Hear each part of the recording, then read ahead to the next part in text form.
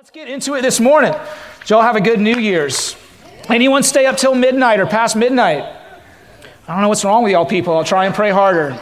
Amen. 10:30. That's when I ring in the new year. Did anyone in here light off fireworks after midnight? Maybe 3 o'clock in the morning? No, okay, good. Don't have to lay hands on anybody this morning. Thank you, Jesus. My goodness. It is a new year. It is a new year, and we're excited about what God's doing. This is what I want to bear with me this morning. I'm going to start with a scripture, and what I want to do, because there's a lot of imagery, there's a lot of that in these 11 verses. What I want to do this morning, as I read this, I want everyone to close your eyes. Whether you're at home or you're in here, just close your eyes and try and picture these few verses. They're going to be out of Revelations chapter 4, starting in verse 1. It says, "Then as I looked, I saw a door standing open in heaven. And the same voice I had heard before spoke to me like a trumpet blast. The voice said, 'Come up here, and I will show you what must happen after this.' And instantly I was in the Spirit, and I saw a throne in heaven and someone sitting on it. The one sitting on the throne was as brilliant as gemstones, like jasper and carnelian. And the glow of an emerald circled his throne like a rainbow. 24 thrones surrounded him, and 24 elders sat on them. They were all clothed in white and had gold crowns on their heads. From the throne came flashes of lightning and the rumble of thunder. And in front of the throne were 7 torches with burning flames. This is the sevenfold Spirit of God. In front of the throne was a shiny sea of glass, sparkling like crystal. In the center and around the throne were 4 living beings, each covered with eyes, front and back. The first of these living beings was like a lion. The second was like an ox. The third had a human face, and the fourth was like an eagle in flight. Each of these living beings had 6 wings, and their wings were covered all over with eyes, inside and out. Day after day and night after night, they keep on saying, 'Holy, holy, holy is the Lord God Almighty, the one who always was, who is, and who is still to come.' Whenever the living beings give glory and honor and thanks to the one sitting on the throne, the one who lives forever and ever, the 24 elders fall down and worship the one sitting on the throne, and they lay their crowns before the throne and say, 'You are worthy, O Lord our God, to receive glory and honor and power. For you created all things, and they exist because you created what you pleased.'" Okay, thank you. There's a lot in there, a lot of imagery, a lot of depth. And for some, you're probably thinking, awesome, we're going to go really deep into Revelation this morning. For others, you're thinking, oh my goodness, we're going to go deep into Revelation this morning. All right, I'm here to say we are not going to do that. We are going to take these 11 verses and we are going to take them at face value. We're just going to talk about what's on the surface of these 11 verses, because what is on the surface of what John is writing with this vision is so incredibly powerful that if we just talk about what is on the surface, it will be enough to change our lives going forward from today. We don't have to go into the deep end. We can swim in the shallow end this morning and know that God has amazing things that he wants to say. Amazing things that he wants to say. And before I get really any further, what I want to say, the title for this message this morning is New Year, Same God. All right, New Year, Same God. And that all derives from what we read about these 4 creatures that we just talked about, and how it says that they keep on saying, "Holy, holy, holy is the Lord God Almighty." Not kept saying, or not will say, but even now, as we gather in this house and as you are in your homes this morning, they are still saying, "Holy, holy, holy is the Lord God Almighty." You see, from December 31st to January 1st, the holiness of God does not change.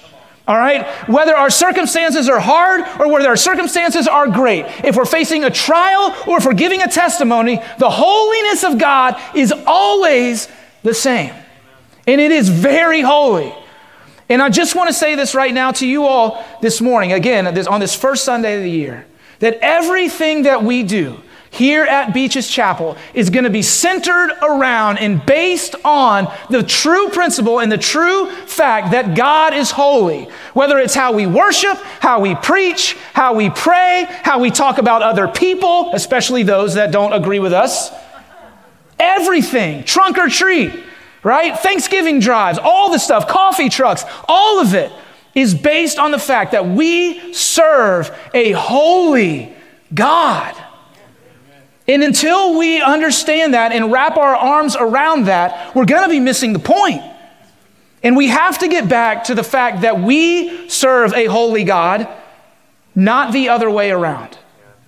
God does not serve us. The elders bowed down to him. We sang about it this morning. They lay their crowns at his feet, saying, you are worthy of it all. God is worthy, and if we can just understand that, we're gonna avoid so many problems. Last week, B.J. Chandler preached for us. He's a missionary for navigators down in Gainesville. It's a campus ministry for the University of Florida. If you missed his sermon, by the way, please go back and watch it. He brought some fire last week. It was so good. So if you missed it, go ahead and watch it. It's on our website. But he mentioned something that really didn't have much to do with his sermon itself. But he was talking about how he and his family were watching The Lion, the Witch, and the Wardrobe. And it got me thinking, I was like, oh, my girls haven't seen that yet. We haven't watched that with them, and they're kind of the age. Might be a little too soon, but whatever. I'm a bad parent. I don't care. It might be a little too soon, but we're going to watch it anyway. And so last week we watched it, and our oldest, she loved it. Our middle was a little put off by some of the battle scenes, but it's okay. They didn't have any nightmares. Thank you, Jesus. But as I'm watching this, and it's such a great movie. I mean, C.S. Lewis, what he does to illustrate the gospel in that is so incredible, especially for kids. But as I was watching it, what I loved about it most was just the imagination of it all, right? And how, the centaurs, and Tomness was like, what is he, half human, half goat or something like that? It's just so cool. You got like mountain lions that are flying, and all of it is just thinking outside this box that we kind of live in when it comes to our imagination, right? And as we read Revelation 4, on the surface, the words that we read tell us something very important. And that is that God, in his imagination, just blows our mind away. And it tells us that we only know on our best day, the greatest of all Bible scholars only know God just a fraction of a bit. Just a fraction of a bit. He's given us a little glimpse into who he is, and that glimpse is enough to knock us off our feet, but it's only a glimpse. We just read about, I feel when I'm reading this, John, who's writing Revelation, it's like he's trying to explain this vision that he's had in the best human words that he can give, right? The best adjectives he can give, but even then it just falls so short. If you go back, he says the four animals were like a lion. And like an ox, and like an eagle, but not really. But that's the best that I can explain it, because what I saw is beyond my comprehension. And they had 6 wings, and they're all covered in eyeballs. Like, what is that? Right?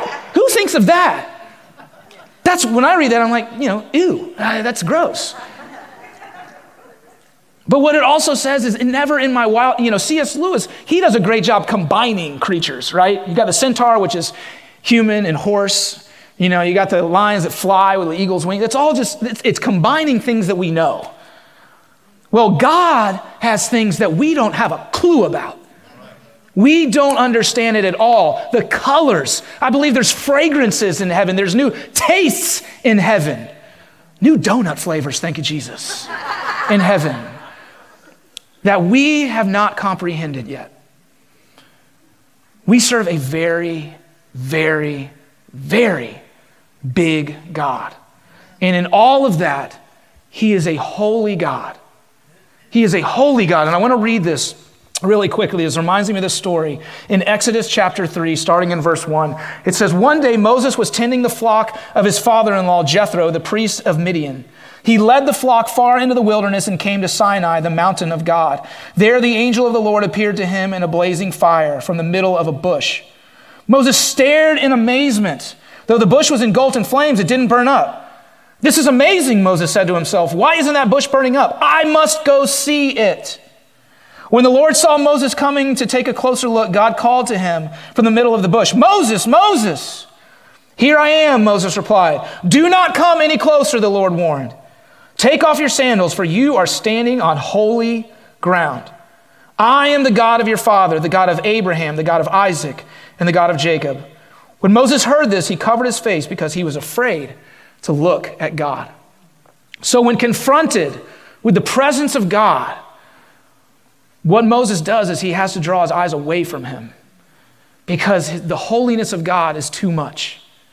The holiness of God is too much. But what we also see is that he is amazed by it, and it draws Moses to God. And what we're doing here at Beaches Chapel in our worship in the Word is putting God on a pedestal so that people will be drawn into him. Because when God is there, people are amazed by him. Because he offers things that our brain and our mind could never possibly fathom. And here's the point that I want to get to this morning more than anything else, is this. I believe that believers and non-believers alike, the Christian that's been following Jesus for 30, 40, 50 years, and the atheist, all have this in common, is that the biggest stumbling block that they can confront, we'll say, is the idea that they need to understand God first. I mean, think about this. How many times have you heard or said yourself the phrase, I just don't understand why God would fill in the blank? And when we try to understand God, it's like trying to understand calculus when we're still trying to figure out what 2 + 2 is. All right? Because what we are seeing here in Revelation is that the kingdom of God in heaven is greater than anything we can comprehend. And yet, we try to understand that. And it causes all sorts of issues. But let me tell you something. Our job is not to understand God. It's to be in reverence of him. It's to bow before him. And that's what we saw the elders doing in this revelation. They bow. They bow. And then as we do that, rather than trying to understand in our flesh, when we surrender and we say, God, yeah, I don't understand, but you are holy and you are far bigger than I could ever dream of being. So I'm going to surrender to you in your holiness. And it's in those moments that he begins to give us revelation. And he begins to give us understanding. And he begins to give us new insight into his will, into his love for us. But it doesn't go, but God, I don't get it. Of course you don't. He's too big for us to understand. He's too big.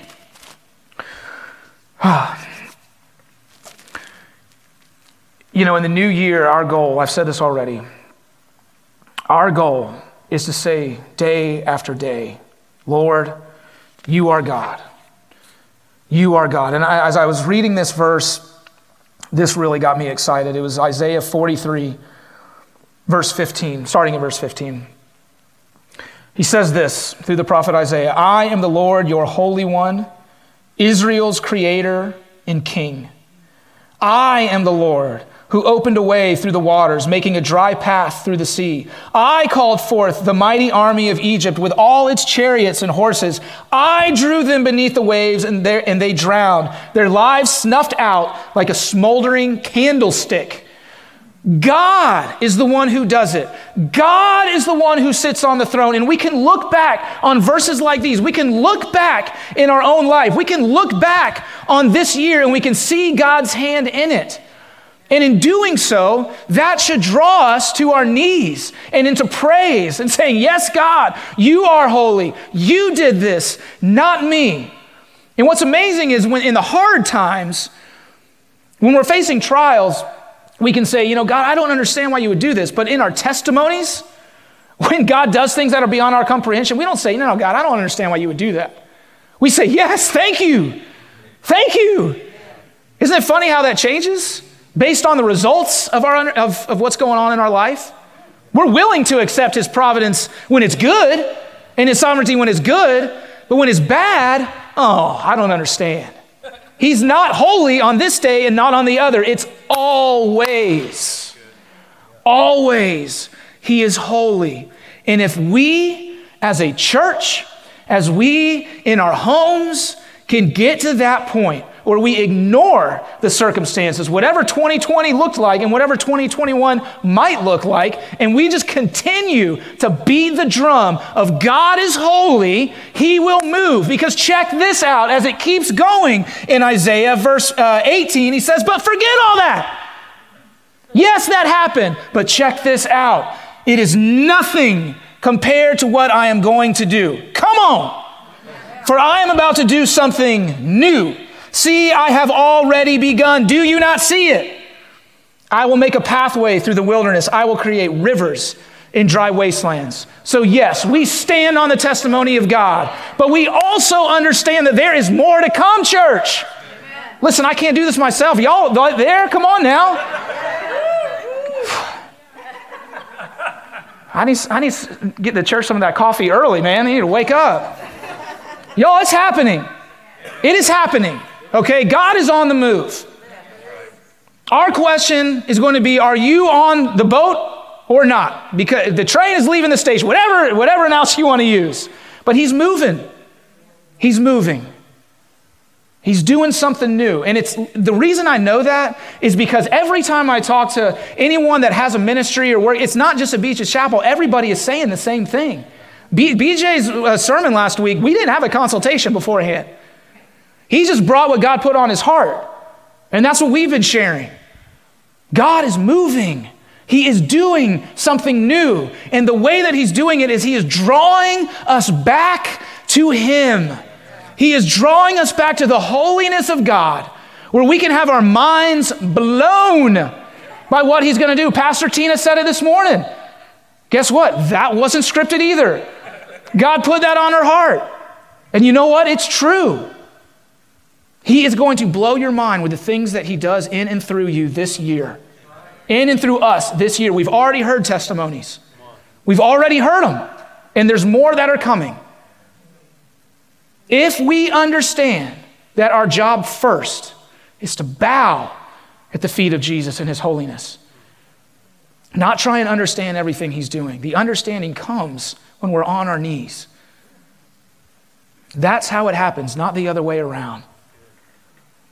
Will we continue day after day, night after night? Holy, holy, holy is the Lord God Almighty. Listen, y'all, we can't get there by doing it the same way we've always done it. There's more. There's more. That's why we said this morning, look, for all of us in here, it's time to raise our hands a little higher. It's time to shout a little louder. It's time to spend time in worship in the quiet place a little longer, to get back to the holiness of God and be in reverence of him. Because there's things about him that he's so great and so massive we just don't get yet. And we never will until we're in heaven and we see it for ourselves, and we don't have to try and explain it in earthly words. Like it's like this, but it's not that at all, really. You know, I guess the best I could explain is like this, but even that just falls so short. It's so much more than that. That's our God. Hallelujah. So we're going to have the band come back up, and we're going to sing that song again, Worthy of It All, this morning. I want to read this verse. I actually mentioned it last Sunday. It's out of Luke chapter 5, starting in verse 4. It says, when he had finished speaking, he said to Simon, Jesus is talking. It says, now go out where it is deeper and let down your nets to catch some fish. Master, Simon replied, we worked hard all last night and didn't catch a thing. But if you say so, I'll let the nets go down again. And this time their nets were so full of fish, they began to tear. A shout for help brought their partners in the other boat, and soon both boats were filled with fish and on the verge of sinking. When Simon Peter realized what had happened, he fell to his knees before Jesus and said, "Oh Lord, please leave me. I am such a sinful man." For he was awestruck by the number of fish they had caught, as were the others with him. His partners, James and John, the sons of Zebedee, were also amazed. Jesus replied to Simon, "Don't be afraid. From now on, you'll be fishing for people." And as soon as they landed, they left everything and followed Jesus. I love Peter's reaction in this story. There's a couple, actually. The first is when Jesus tells him, hey, cast that net on the other side. Let's remember, Peter is a fisherman. That's his job. That's his vocation. And here comes this carpenter telling him how to do his job. He ain't going to tell me how to do it. I've been out here all night. Didn't catch a thing. You think going to the other side of the boat's going to do anything different? Sound familiar? I know what I'm doing. I've done this a million times. I've been to church a million times. I know how to lift my hands. I've opened the Bible. I know how to pray. Listen, y'all, I'm not interested in bringing in empty nets. I don't want to do that anymore. There's fish out there. There's people out there that need to be sitting in these seats. And so instead of relying on our understanding, let's be like Peter and say, okay, Jesus, I've tried it this way, but if you say so, I'm not going to worry about trying to understand why. I'm just going to do it. And I'm going to drop my nets on this side. And then as he sees the fish coming in and they're yelling and the two boats start to sink, almost, they're on the verge. Can we just speak that over Beaches Chapel right now? That we might look like we're on the verge of the walls bursting out. It's going to happen. Peter sees these nets and these fish and the boats and they're sinking. And you know what he does? He repents. He falls to his knees. He says, Jesus, I'm a sinner.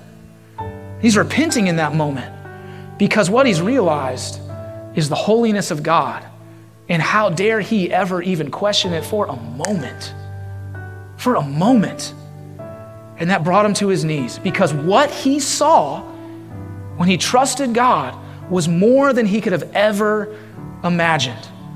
Maybe a few fish, maybe enough for breakfast, maybe enough to sell, but not so many that the nets are going to rip and they're going to have to get another boat, and even still, they almost start sinking.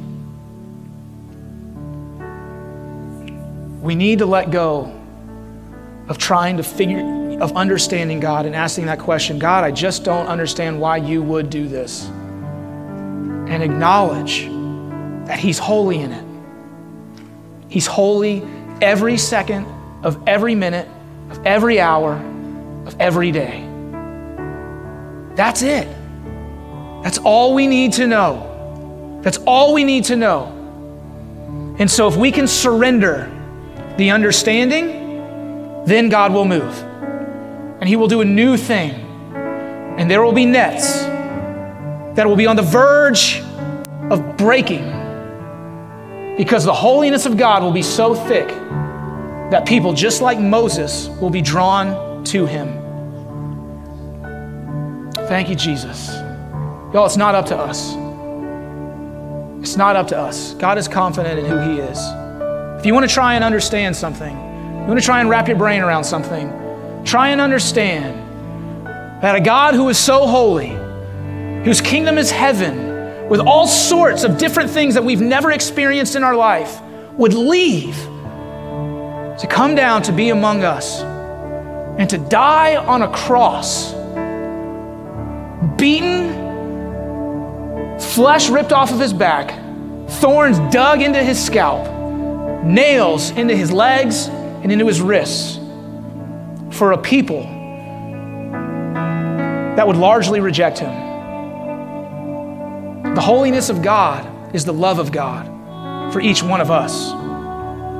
That is our focus. That understanding is that he loves you so much that he is taking the burden of trying to understand off of us. So just come to me. I died for you so that you wouldn't have to worry about these things. In my holiness, I left that to give you everything by dying on the cross for you. That's what it's all about. So let's stand this morning. Let's enter back into worship. But before we do, if you have not received the love of Jesus, we want to give you that opportunity this morning. Remember, it's not about understanding, it's about receiving and submitting to him. The Bible says that all have fallen short of the glory of God. We've all sinned, we're all in the same boat. We don't earn it, right? It's not about living a good life or being a good person. The holiness of God covers that. It's about believing in our heart and professing with our mouth that Jesus Christ is Lord. And then we will be saved and we'll be able to experience all that heaven has for us. And God will rain down His grace on us every single day. And that little fraction of God that we know will just grow a little bit more every single day as we run to His altar. But if that's you this morning, don't waste another moment. Receive Jesus. Receive His love that covers all sin, all mess-ups, all those things that are buried in our heart. And just take a moment before we start worshiping again. If that's you, just say that prayer. Say, Lord, I believe. Come into my heart.